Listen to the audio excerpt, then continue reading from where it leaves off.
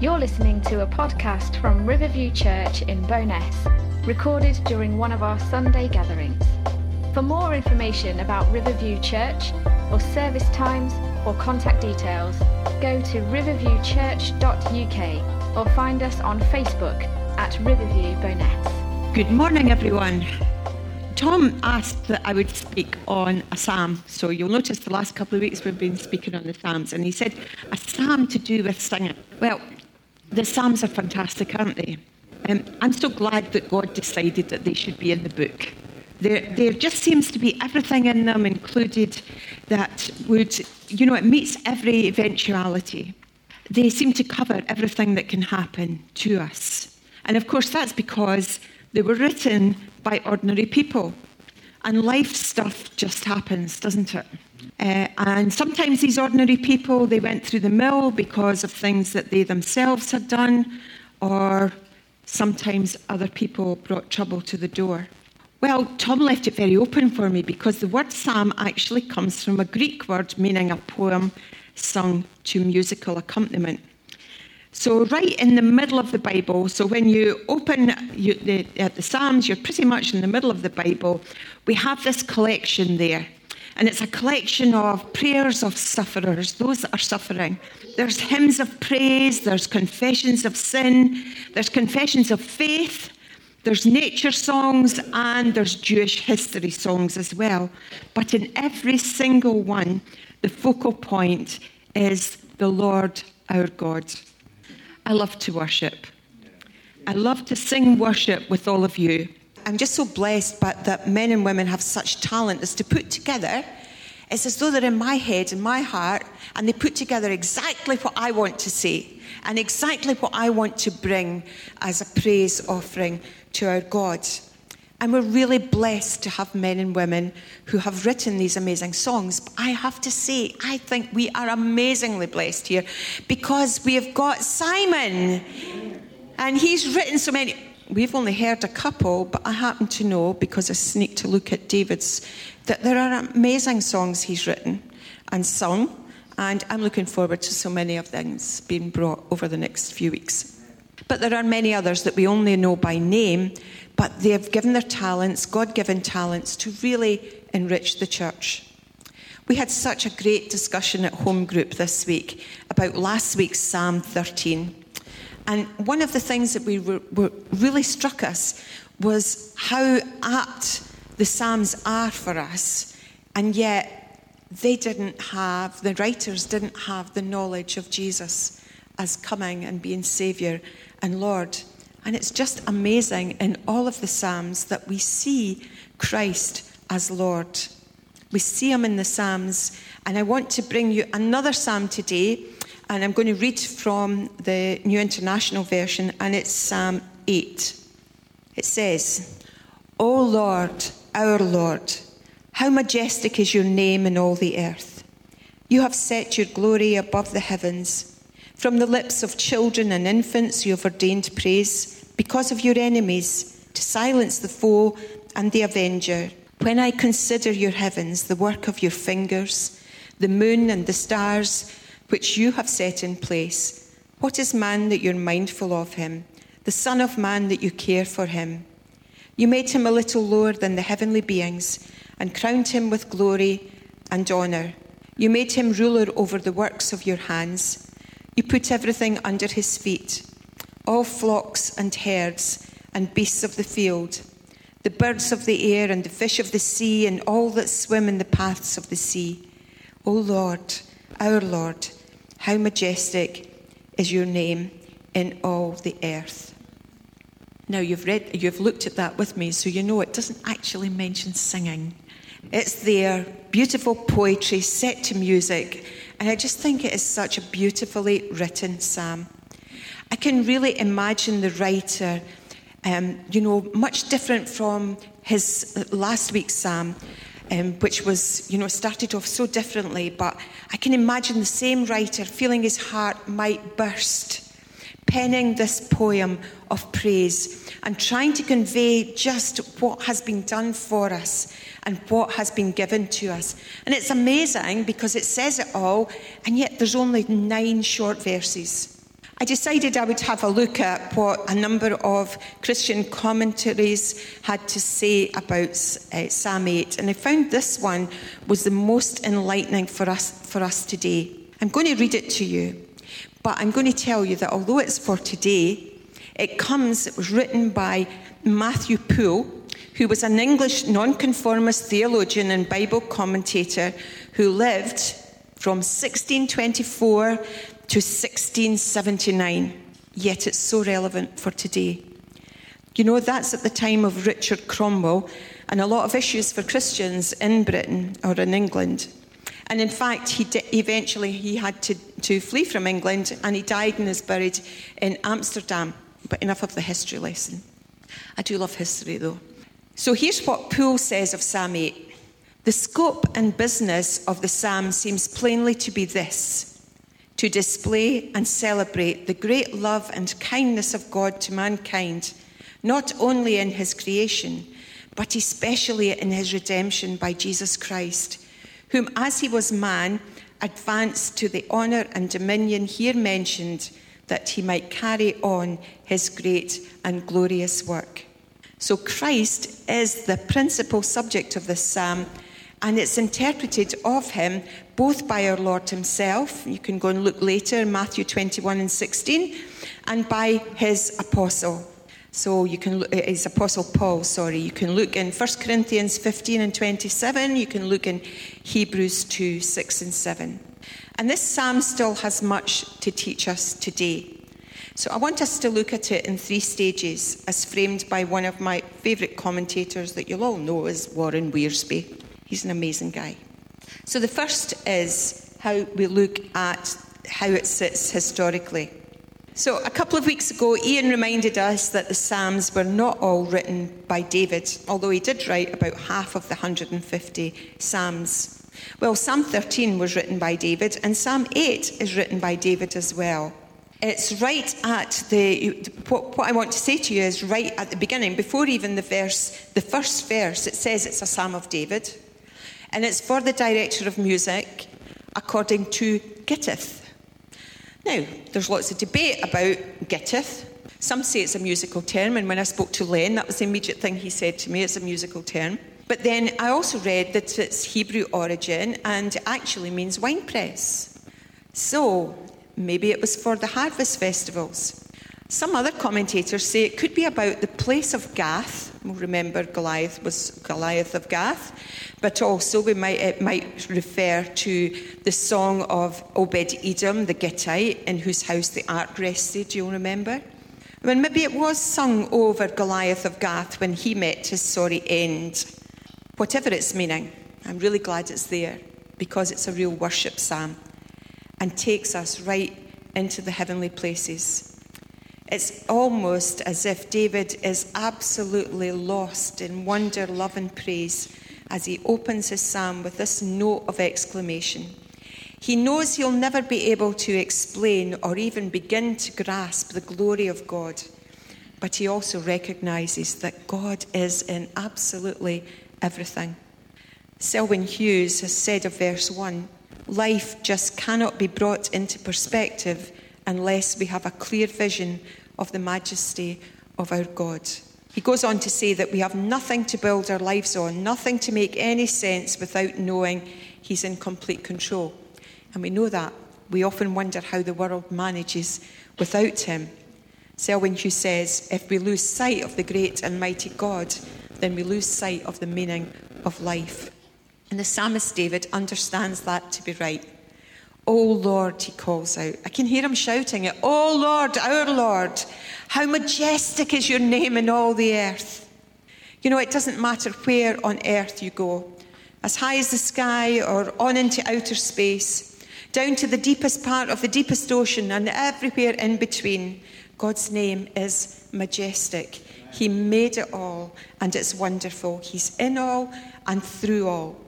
More than that, he's manifestly at work, even when we don't see it. I love that song. Even when we don't see it, he's working. Even when we don't feel it, he's working. It feels a bit, everything's crazy at the moment, doesn't it? But God is always working, and he's always working for your good. The most amazing word in verse 1 for me is our. This is not God who's out there somewhere. He's the great God of the universe. He should be praised had he done nothing for us because of all that he's made, all that he is. But he's our God and has done everything to bring us back into the relationship that was lost, bringing us back to himself. And the psalm comes very early on in the book of Psalms, and I can well appreciate the thought. And it's my imagination, I know, but bear with me. I can imagine David writing this psalm after slaying that great giant Goliath. Think of a youthful David praising God for the victory that day. Why would God pay attention to a little shepherd boy? But then there's wonderful similarities that we see between Jesus and David. They were both born in Bethlehem. They were both shepherds. They're both rejected by their brothers. They both faced an enemy in the wilderness, but won. They both were exiles before they became kings. They both took a bride while they were in exile, and both were beloved, because David's name means beloved. Historically, Psalm 8 is written early on in David's life while he was a shepherd, not while he was king. The second thing I want to look at is how the psalm sits doctrinally. And I know there's a bit of debate. I had a little debate with Len about this one, which was really good. Helped me to see what I thought as well. Because it's claimed that it's a messianic psalm because it's applied to Christ in a good number of places in the New Testament. So the likes of Hebrews 2:6-8. I'm going to leave you to read these yourself. 1 Corinthians 15:27, Ephesians 1:22, and also we said Matthew 21:16.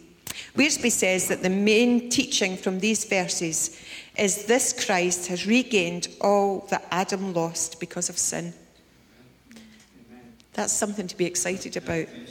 Christ has been exalted above the heavens, and this has glorified God's name. Hallelujah. God's glory is no longer in a tent.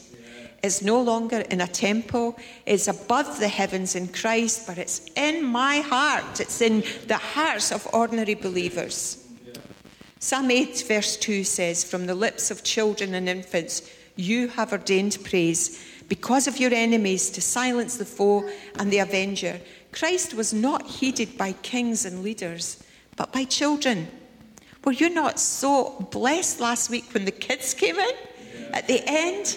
And they were praising. I've worked with kids all my life.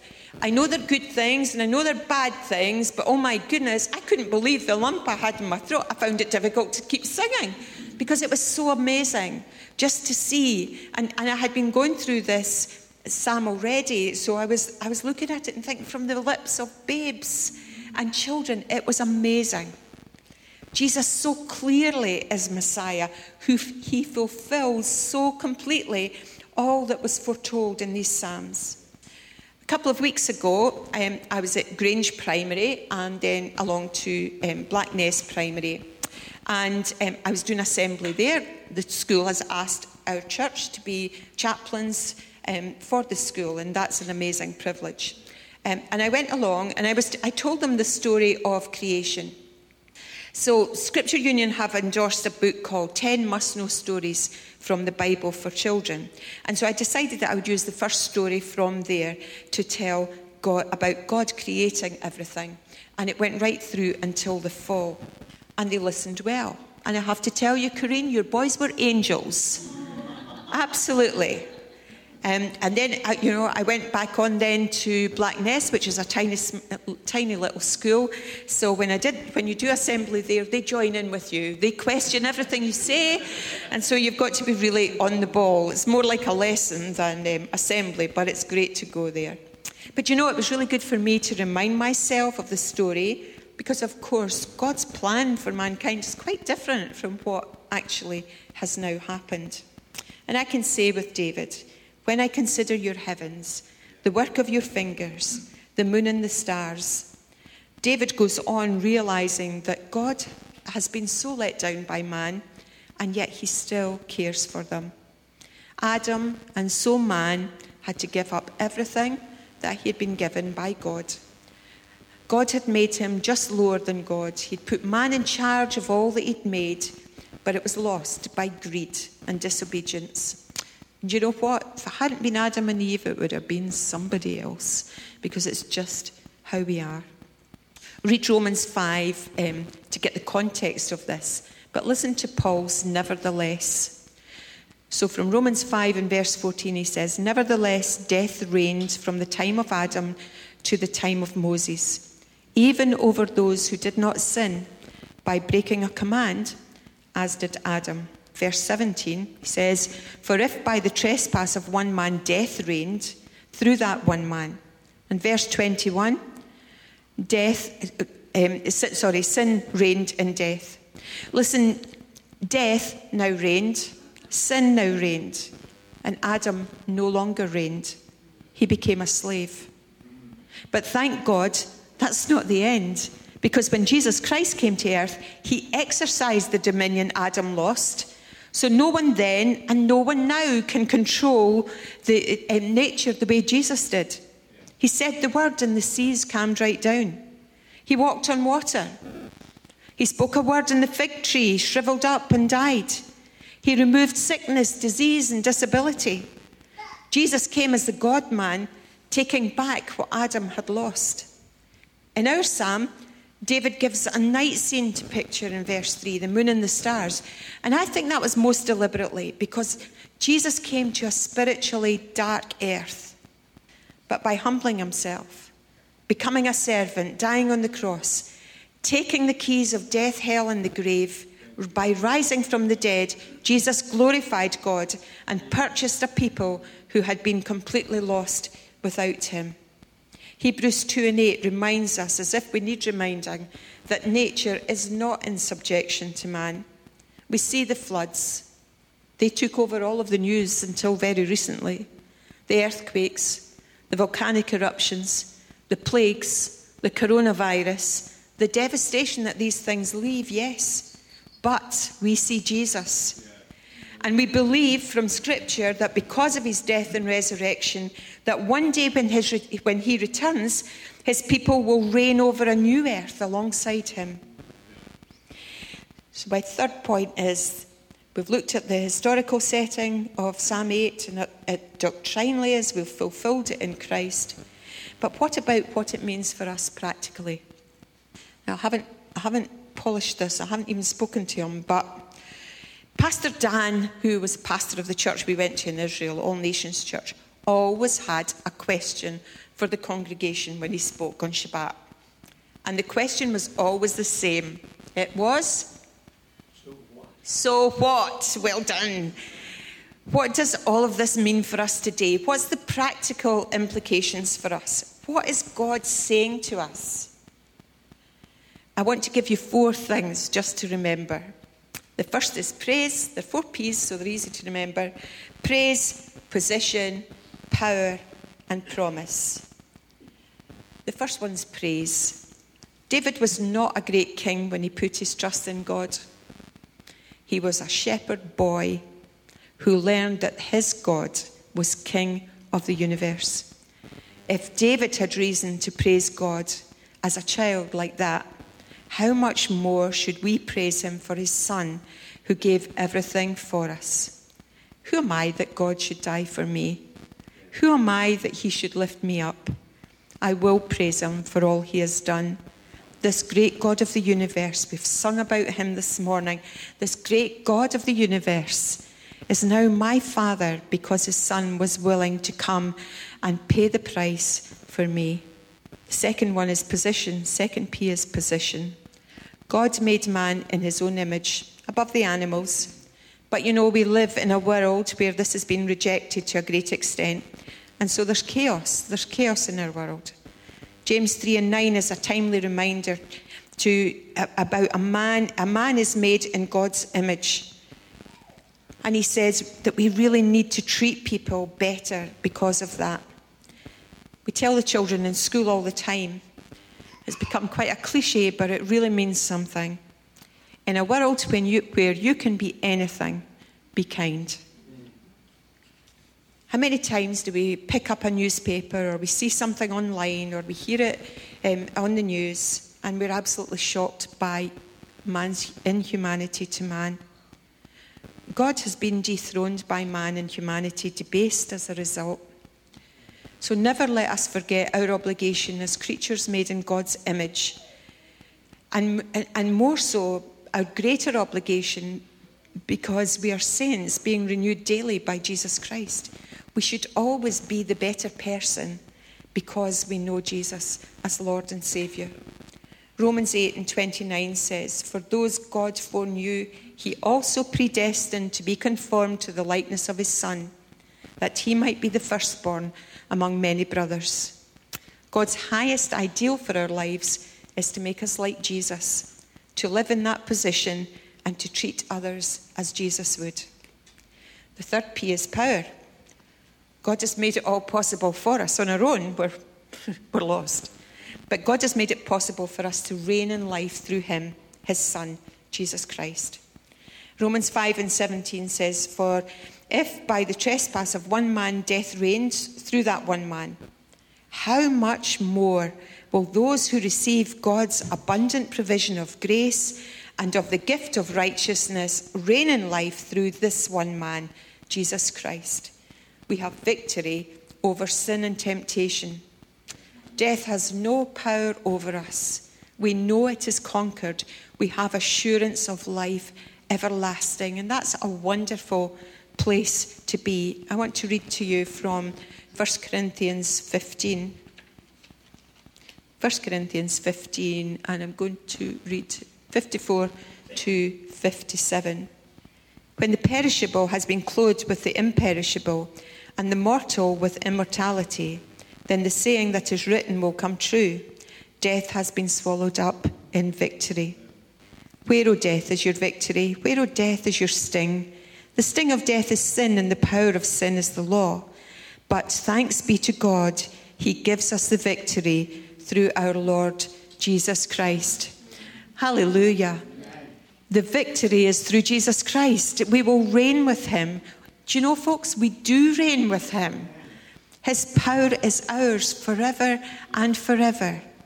And finally, the last P is promise. We love the promises of God. They're great things to hang on to, aren't they? This psalm makes it very clear that God is very concerned about his creation. I'm going to read to you from Romans 8 and verse 19. "The creation awaits in eager expectation for the sons of God to be revealed. For the creation is subjected to frustration, not by its own choice, but by the will of the one who subjected it, in hope that the creation itself will be liberated from its bondage to decay and brought into the glorious freedom of the children of God. We know that the whole creation has been groaning as in the pains of childbirth, right up to the present time. Not only so, but we ourselves, who are the first fruits of the Spirit, groan inwardly as we eagerly wait for our adoption as sons, the redemption of our bodies. For in this hope we are saved.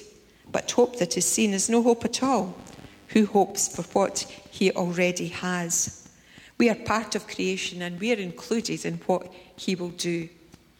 This includes the redemption of our bodies. Let me read you verse 23 again. "Not only so, but we ourselves, who are the first fruits of the Spirit, groan inwardly as we wait eagerly for our adoption as sons, the redemption of our bodies." We'll see him, and amazing, but ever so true, we'll be like him. That just absolutely blows my mind, that I can think like, because I know how my thoughts are, and they go all over the place sometimes.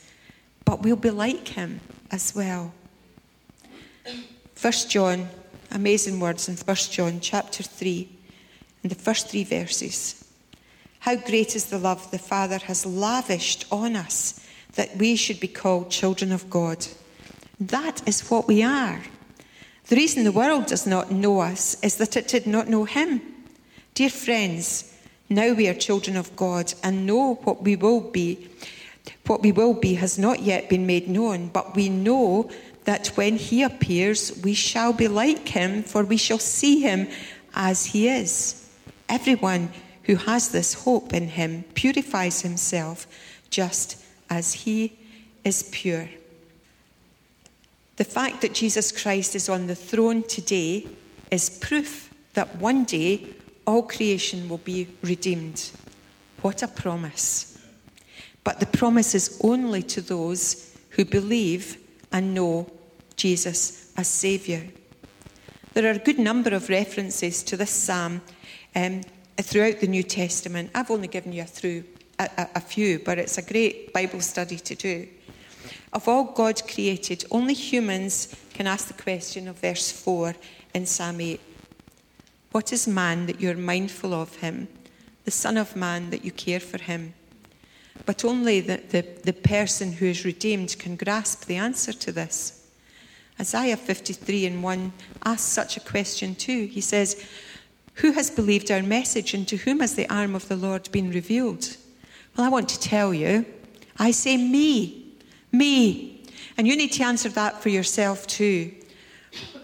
Who has believed our message, and to whom has the arm of the Lord been revealed? Me. As I know everyone here, or most people here today would echo. We know it's truly amazing and wonderful that God would send his Son to bring us salvation. He came as a servant and he died for us. But we also know, and we've sung about it this morning, the next time he comes, and he is coming back, he comes in judgment. So I leave you with two questions. Have you trusted him as your Saviour? And number two, are you permitting him to rule and reign in your life? An awful lot depends on your answer. But the good news is it's not too late. So if you need help with either question, come and let us pray for you and lead you to the one who just longs for you to know his salvation and his wonderful plan for the next stage of your life with him. Amen.